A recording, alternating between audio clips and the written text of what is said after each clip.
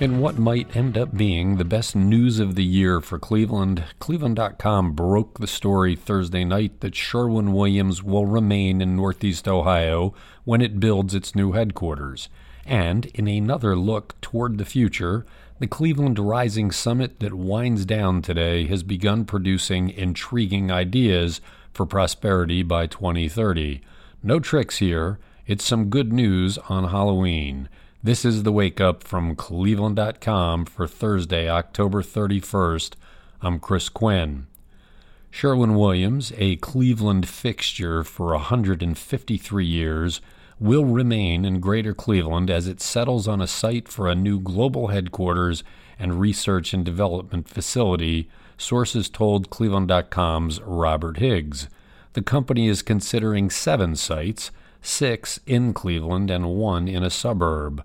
The news should ease the anxiety of regional planners who feared the loss of such a valued employer.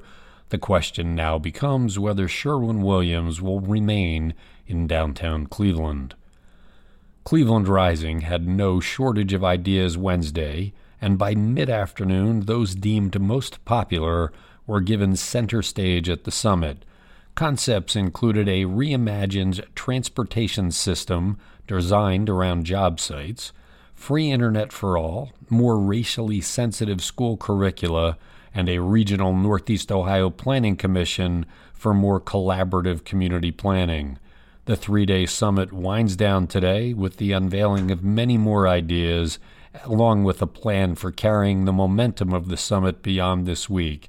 Visit Cleveland.com for the latest updates. A Cleveland man on Wednesday was sentenced to almost 2 decades in prison for a fatal March crash that killed Beechwood math teacher and noted Lego artist Arthur Gugick and nonprofit professional Barbara Becker. Sanford Das was driving drunk, had methamphetamine in his system, and was barreling along Warrensville Center Road at nearly 90 miles per hour on an icy night just before he ran a red light and crashed. Das pleaded no contest in August to multiple counts of aggravated vehicular homicide, aggravated vehicular assault, and drunken driving. Gugick and Becker were on their way home from the Cleveland International Film Festival when they were killed. Das has a long history of speeding tickets and a prior drunken driving conviction. Here's some good news if you hate turning the clocks back as much as I do. A few Ohio state lawmakers want 2019 to be the last year that we do it. Sunday, of course, is the day we gain back an hour, but that means the sun goes down an hour earlier. Senate Bill 119 would put the state permanently on daylight savings time to preserve some of that evening sunshine. If the bill passes, we will turn the clocks ahead next March 8th and keep them there.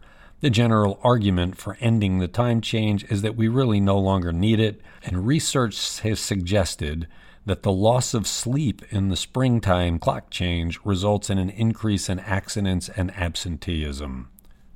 The number of uninsured children in Ohio rose by 28% between 2016 and 2018. That means about 133,000 Ohio children are uninsured, or 4.8% of all kids in the state. These findings come from the Georgetown University Center for Children and Families, which analyzed the rates of insurance for children across the nation. If you are worried about having enough candy on hand for Halloween, stop fretting. The weather likely will cut way back on the number of people knocking on your door. You can expect strong winds throughout trick-or-treat hours tonight in counties along Lake Erie.